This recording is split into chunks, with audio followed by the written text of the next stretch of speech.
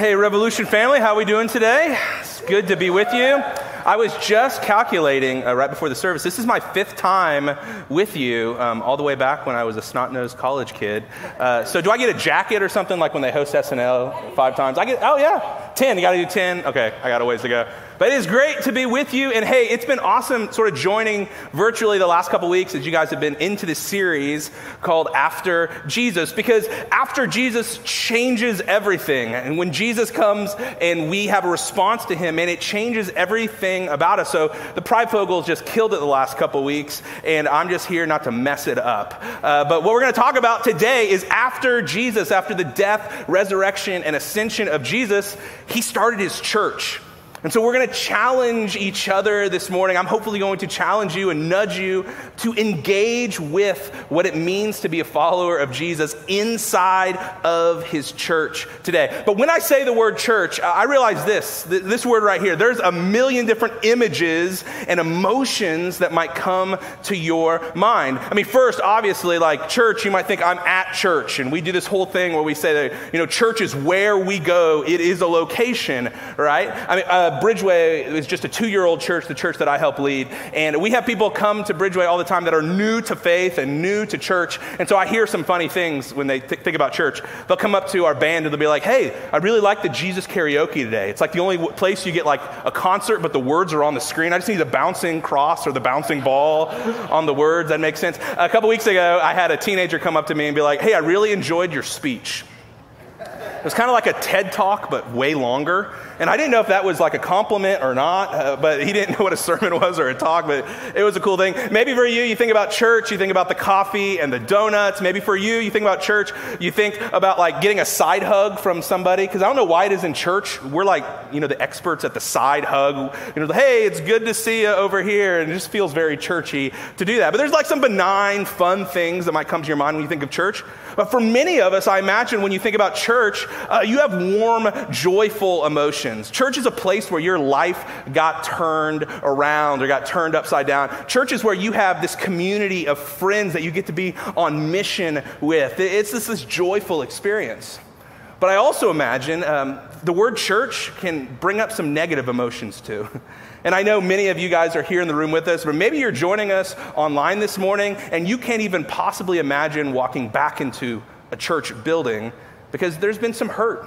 Maybe it's all the way back when you were a teenager and your parents split up and the church didn't know how to handle that divorce situation and there was so much hurt.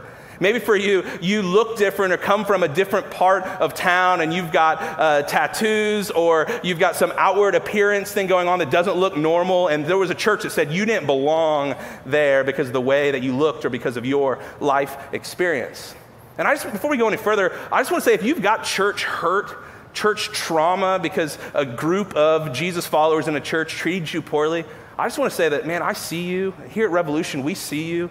And we are so sorry for the way that you were treated. That's not the intention of Jesus. That's never what the intention of Jesus was. But no matter what emotion comes to your mind when you see that word church, when you think about church, this is what I want to do. I want us together to bring those emotions and also look above those emotions today. Because we're going to look at the first church. We're going to look at the early Jesus followers, the first people that band together to be this congregation, this movement. And I think we'll all be challenged and we'll have our heads lifted up to see a deeper mission this morning. So after the Gospels, after Matthew, Mark, Luke, and John, at the end of the Gospels, Jesus is crucified. He's resurrected. That's what we celebrate Easter. Then he hangs out for 40 days before his ascension to the right hand of God the Father. And that's about where the book of Acts begins. It's the 5th book in our New Testament. It's called the Acts of the Apostles. It's the story, the history of the very first church. And so if we're talking about after Jesus and how we're supposed to engage in this community called the church, I think we should start there. And just heads up, we're going to be like blowing through a lot of Bible today. We're going like head first. We are going there. So you guys ready to go there with me this morning to look at the early church? Let's do this together. Acts chapter 1, verse 3.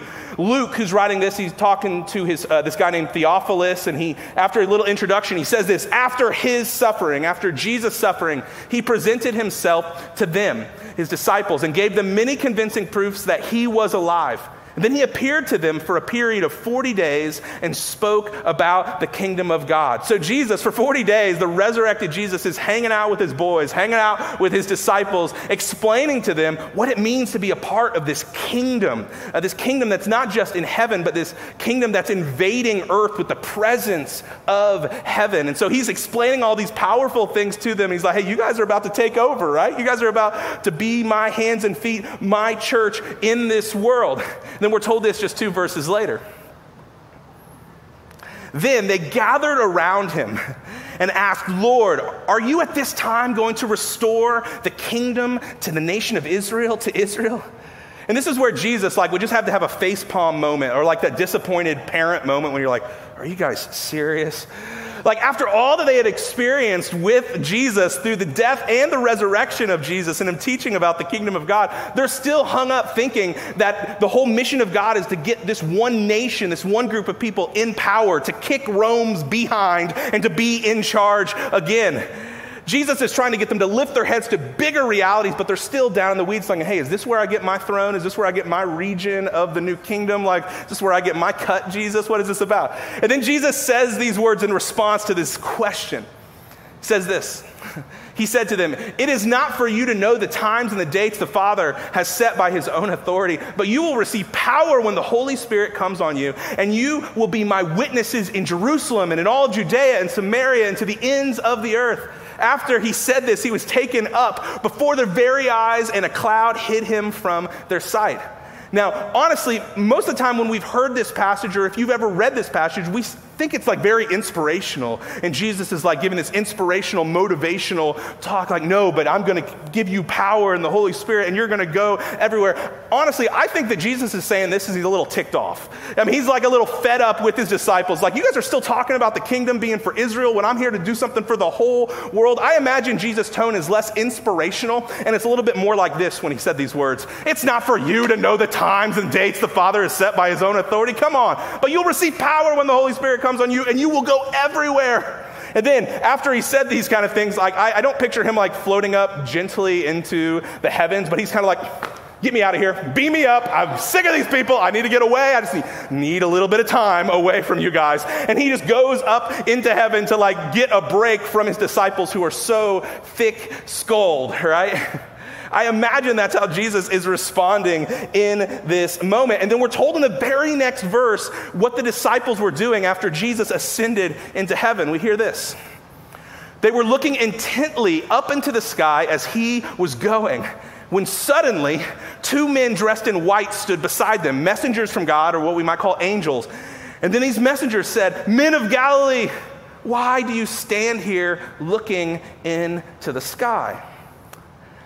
Now, I imagine that Jesus' disciples, after getting chastised by him and then Jesus taking off into heaven, they're like, oh man, they're stuck in their feels a little bit. They're like, oh, that was so amazing, but now Jesus is gone. And so they're just stopping and staring, looking up into the heavens, thinking maybe he's just going to go grab something and come right back down. Or they're looking up thinking okay, but it's still a hot mess express down here on planet Earth, Jesus. When are you going to come and set the kingdom up for real, right? They're just kind of caught in their feels thinking about that. And then Jesus, he gets up to heaven, he sends down 2 angels, and they're like, hey, what are you guys doing? Why do you stand here looking in the sky? Why did you stop and stare? The implication here is that the church was never meant to just put your hands in your pockets, get the warm fuzzies during worship, and just stare up at Jesus. There's a job to do. There is work to be done. And Jesus sends down 2 messengers to say, why are you looking up into the heavens? It's time for you to get dirt under your fingernails. It's time for you to get your knees scruffed up. It's time for us to go on mission together. Church was never meant to just stop and stare. Now, 10 days later in the Jewish calendar was the Festival of Booths, or part of the Festival of Booths would be the day of Pentecost. So Jewish people from all over the world would gather to Jerusalem, where the temple was, where God's presence was believed to dwell. And they were there for this big festivities, this big party, and all this special worship to remember how God had provided for them. But it was on this Pentecost, just 10 days after the ascension of Jesus, that something crazy happened. There was a strong wind that blew through the crowd where many people were gathered. And then people would look up and they saw something like tongues that were on fire in this moment, which would be so crazy to experience, right? And then people started talking. And people from all over the world that had different native tongues were all speaking the same language so everybody could understand everybody. But it caused this stir to where people were so confused by what was going on. But God's Holy Spirit had dropped on to human beings. And this is amazing because the people were confused. They were blown away by what was happening. The text actually tells us in Acts chapter 2 this: amazed and perplexed. And if you don't use the word perplexed, I think we should bring it back. It just means confused. They asked one another, "What does this mean?" Some, however, made fun of them and said, "Oh, they had just had too much wine." The only explanation here was that somebody spiked the punch and things were getting a little goofy here. But there's so much gravity to what happens next because Peter and the disciples are there at the festivities and they are experiencing this thing. And Peter, he recognizes this is a moment to engage, not just to stop and stare, but to step into the story of what God is doing.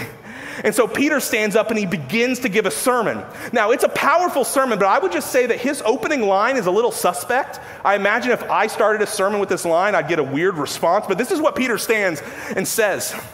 Peter stood up with the 11, raised his voice and addressed the crowd. "Fellow Jews and all of you who live in Jerusalem, let me explain this.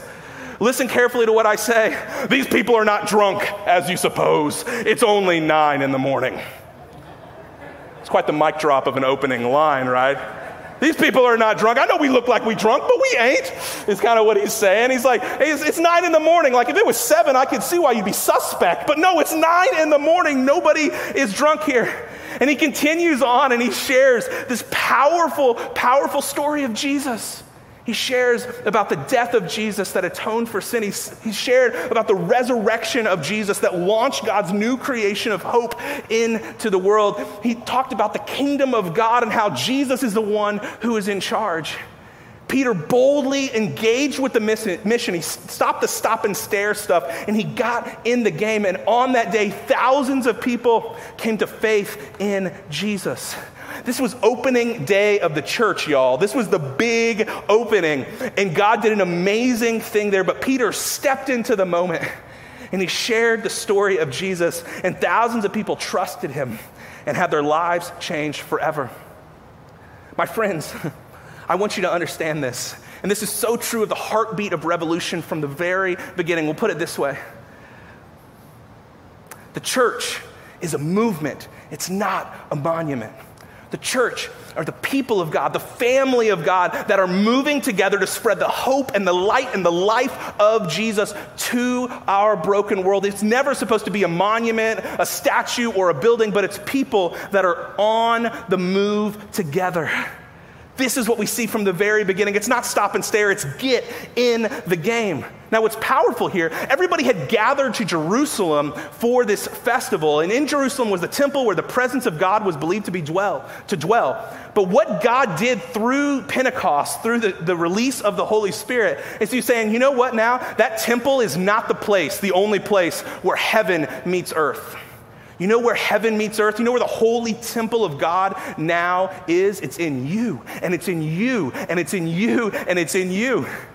This is a movement, and God's presence has gone mobile, y'all. It's going somewhere, and you want to move with it. The temple's not the most sacred place on planet Earth anymore. The presence and the power of God in people that trust him and follow him, that's where the power and the presence of God is.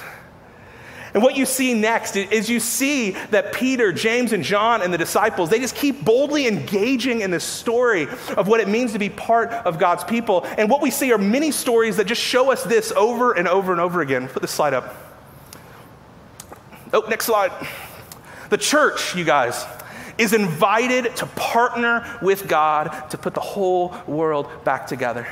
Do you know that God's intention for his church is for you to lock arms with him, to join the mission of God from the very beginning, to speak peace into people's chaos, to speak hope into hopelessness, to speak God's eternal, marvelous light into the depths of the darkness that we experience in Logansport and beyond. It's always been about our participation, partnering with God from the very beginning. We see this God giving us a prototype in Israel all the way through to the church today. Even when Jesus taught us how to pray, you guys, all the way back in what we call the Lord's Prayer, the disciples' prayer, he said this: I pray that your kingdom come, your will be done on earth as it is in heaven. My friends of Logansport, Indiana, what would it look like for us to partner with God so much till we begin to pray and we begin to see clearly, God, may your kingdom come, your rule, your reign, your will be done in Logansport as it is in heaven. What a powerful prayer. And what we see next is the early church getting in line with this motion of partnering with God. One day outside of the temple, John and Peter see a blind beggar. And John is moved with compassion, and he sees this opportunity to share about the power of Jesus, and he heals this blind beggar by the power of the Holy Spirit, and he sets this guy free, this guy who had a dead-end story. He gave them a whole new story and a brand new beginning. And in the name of Jesus, this blind beggar was healed. But you know what? The religious leaders of the time, the Sanhedrin, were a little nervous about this, because if Jesus was having these things happen and we try to take care of Jesus, and now this is still going on, we've got to stamp this out. So the Sanhedrin and the temple guards have John and Peter arrested. And you got to remember, the Sanhedrin were the religious leaders that actually put Jesus to death. They saw their rabbi murdered by the Sanhedrin, and now they're the ones who are now in prison waiting their trial. And John and Peter have a decision to make. Are we going to fold? I mean, we did our best, but we're the leaders. We got to be responsible for this whole movement. We can't be killed now. Should we fold? Should we just not tell them about Jesus? What should we do? But Peter, oh, I love Peter so much. He's just like an act first, think about it later kind of person. I can fall into that category sometimes as well. Peter says, no, we got to tell them about Jesus. So he stands up in his trial before the Sanhedrin, and he says, you know what? Jesus is the Messiah, and it's from his power that this man, this blind beggar, was healed.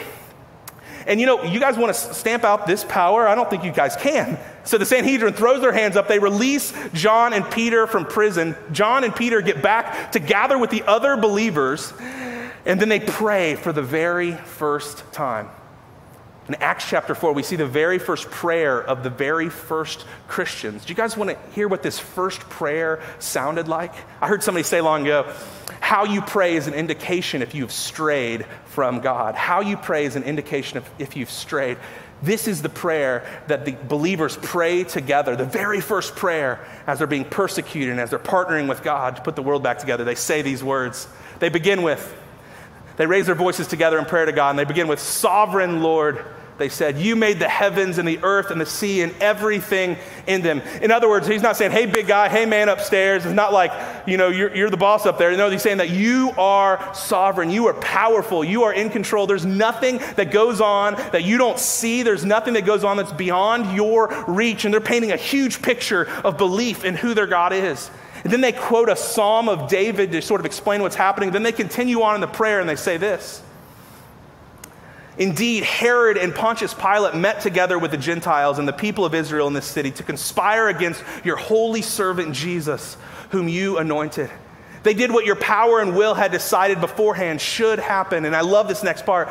Now, Lord, consider their threats and enable your servants to speak your word with great boldness. Stretch out your hand to heal and to perform signs and wonders through the name of your holy servant, Jesus. Oh, I love this prayer. This is so challenging to me.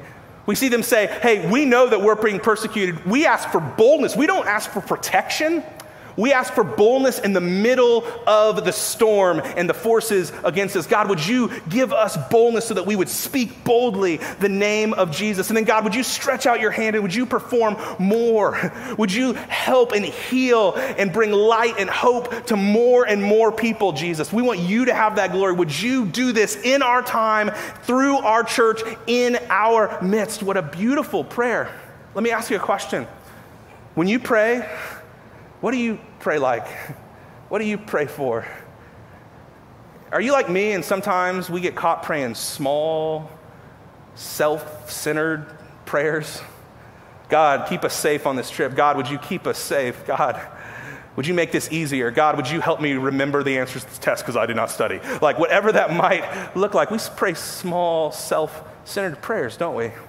I have a 3-year-old, Jack, and Jack is just getting into the point where he has his toys and he's got an imagination. This is a picture of Jack in our back area. This is him on his excavator. You can't call it anything else because he'll correct you. He knows the difference between a skid steer, a front loader. It's an excavator, okay?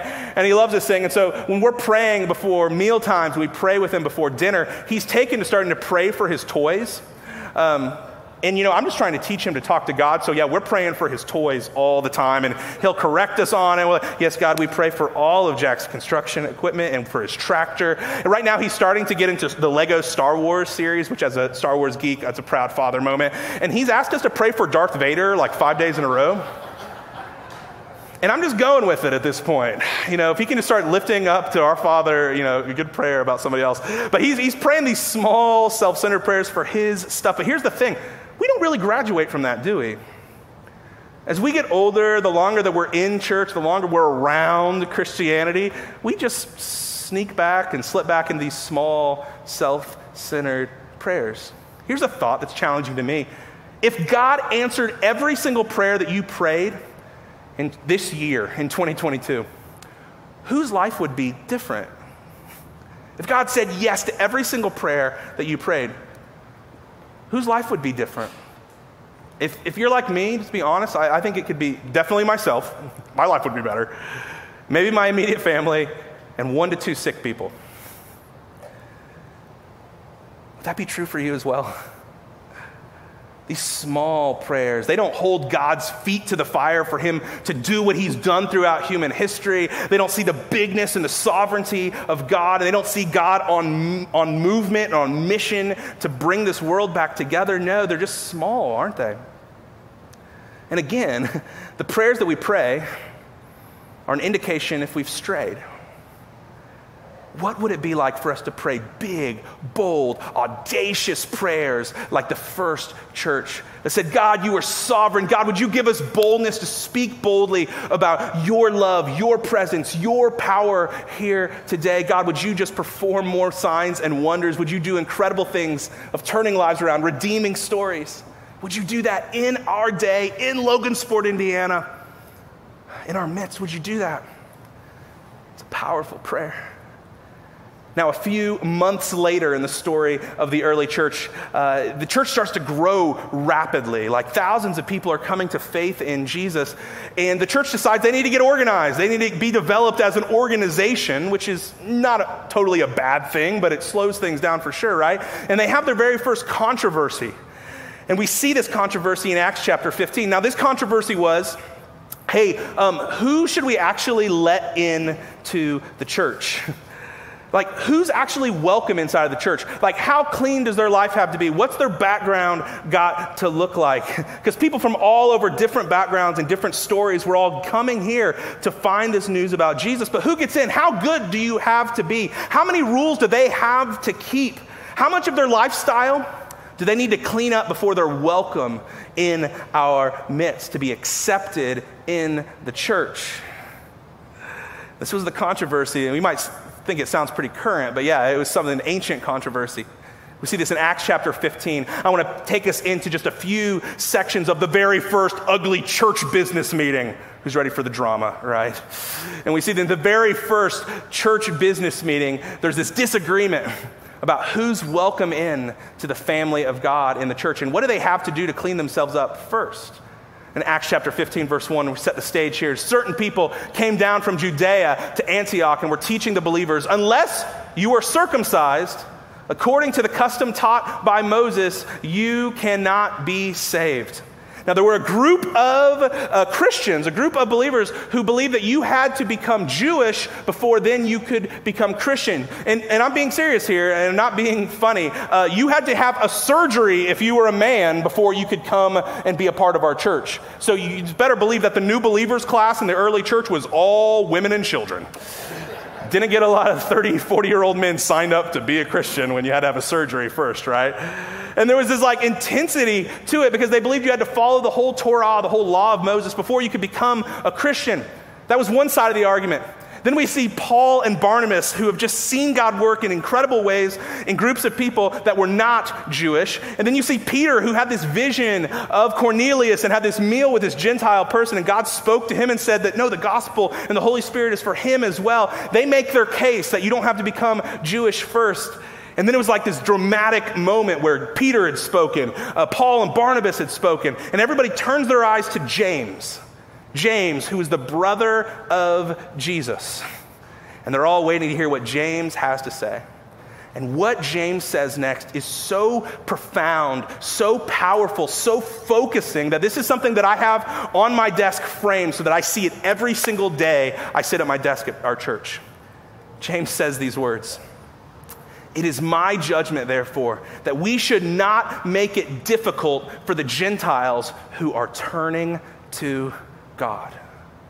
It's my judgment that we should not stand in the way. We should not be a hindrance. We should not be a roadblock to the people that didn't grow up like us, didn't follow the same Jewish law, who are turning to God. God's grace is purifying their hearts. And so our response, our stance should be arms wide open, say, come on in. This is going to get messy. This is not going to be nice and neat, but come on in and let's all be changed by Jesus together. I love the tense that you see here for the Gentiles who are turning to God. That is a present tense. Am I the only one? Like you can see, like your turning towards God was not all in one moment, but it was a progression to where you started to surrender other areas of your life over and over to him. He was changing your life. It wasn't just in one moment, but he was changing how you dealt with your marriage, how you dealt with your kids, how you dealt with your finances, how you dealt with your career and vocation. It happens in a progression. And the early church said, hey, we're going to err on the side of grace. People, come in. And it's going to get messy, but our stance, our position is going to be everyone is welcome who's turning to God. You don't have to clean yourself up first. There's a phrase that we say at our church in Kokomo. We say that we want to be a faith community where you can belong before you believe. That there are no perfect people allowed, but we're all on a journey, so come take your next step with us. This is how we try to live this out. At Revolution, I love how you guys say every Sunday is a party where the family gets together, but you're expecting guests because you want people to come in, the hurting, the lost, the broken. If you're here this morning and you feel like you're hurting, you feel like you don't have direction for your life or your life's a little broken, you have found a faith community where you belong. And we're not going to stand in your way. We're going to open up the doors for you. The early church realized this tension about being for ourselves and being self-righteous. And they said, no. Where God is opening up doors, we're going to swing the doors open wide for him to move. Now, there's a couple challenging implications about the early church. And I know we just blowtorch through that. We could have done a lot more as well. But there's a couple challenging implications I want you to think about in this season of Revolution and in your engagement in the mission of Revolution. The first one is this. Every church drifts towards the stop and stare. You know how the disciples, they were just staring up in the heavens when Jesus ascended? You know what? Every church over a period of time, we drift into this just stop and stare, feel the warm fuzzies, make sure that our spiritual needs are being met. It's all about me and being fed, and it's all about this holy huddle that we can create because it is comfortable for us. And sometimes it looks like this. Well, I put in my time serving. Now it's time for the next generation, or it's time for other people to come in and serve. Or maybe in this season of Revolution where it's been 6 months now in your search for the next lead pastor, maybe some of us are saying, you know what, I'm just going to take my foot off the gas until we get the next lead pastor, and then I'm going to slowly see if I like him, and then I'm going to put my foot back on the gas and start serving again. My friends, don't fall into that. The mission is too important, and Jesus has his purpose for your life is to partner with him, so don't drift towards the stop and stare. Engage in the mission now because it matters so much. The next challenging implication is this, that every church drifts towards small, self-centered prayers. Help us make budget, Help us be safe. Help our attendance go up. God, would you keep, our culture's dangerous. It's kind of crazy. God, would you keep us safe? Would you keep your believers safe? Is it all about that? We all drift towards this, you guys. And especially in a challenging season that you find yourself in as Revolution. But I know as your leadership has been challenging, please lift your eyes to the potential and the opportunities that you have in front of you to be bold in this moment, to show up time and time again and ask God to show off in Logansport. God, we want to partner with you. Would you give us boldness to spread your hope, your light, and the reason that we have hope within us in the first place? Let's not drift into those self-centered small prayers. Next is this, lastly. Every church drifts towards insiders and away from outsiders. Every single church. This is something we have to push against as church leaders all the time. It drifts towards those who already get it, the people that are already inside, and it drifts away our focus from those outside who are hurting, that are lost, who have been hurt by the church and Christianity. We all drift in that direction. We get comfortable with our Christian friends in our circle, and we forget that the whole picture of Christian community was a circle with an opening always. Saying, come on in, come on. I know your life is a hot mess express, and so's mine sometimes, but you are welcome to take a next step with us. Every church drifts away from the outsiders and more to the insiders. Let's continue Revolution, to throw a party, to invite people to come experience God in the here and now, and not just wait until the next lead pastor arrives. But there's work to be done here and now in the culture of this place from the very beginning. And I got to be around some at the very beginning before many of you guys were. And from the very beginning, this was a place that was concerned for those on the outside looking in. And this is what the first church was all about. Lastly, I just want to remind you of this. And we'll put it this way. We'll put this up on the screen again. You guys, the church is a movement, not a monument.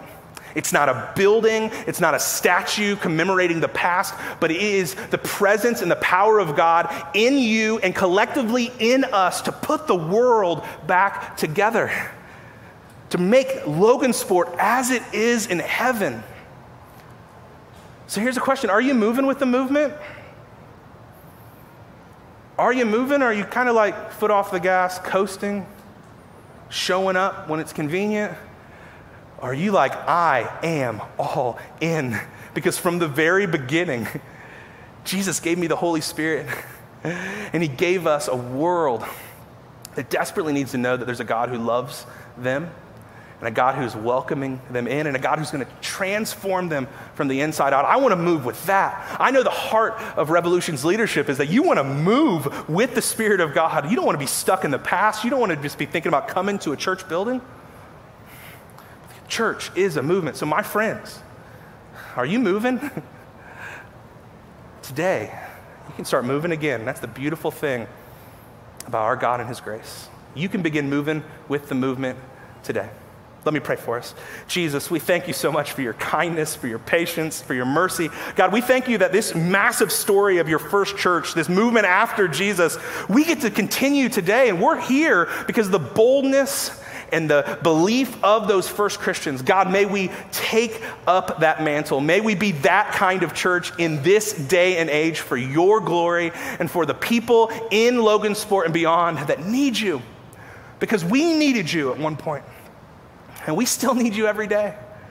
So God, may we continue to partner with you, to lock arms with you, to be on mission with you, to put this broken world back together.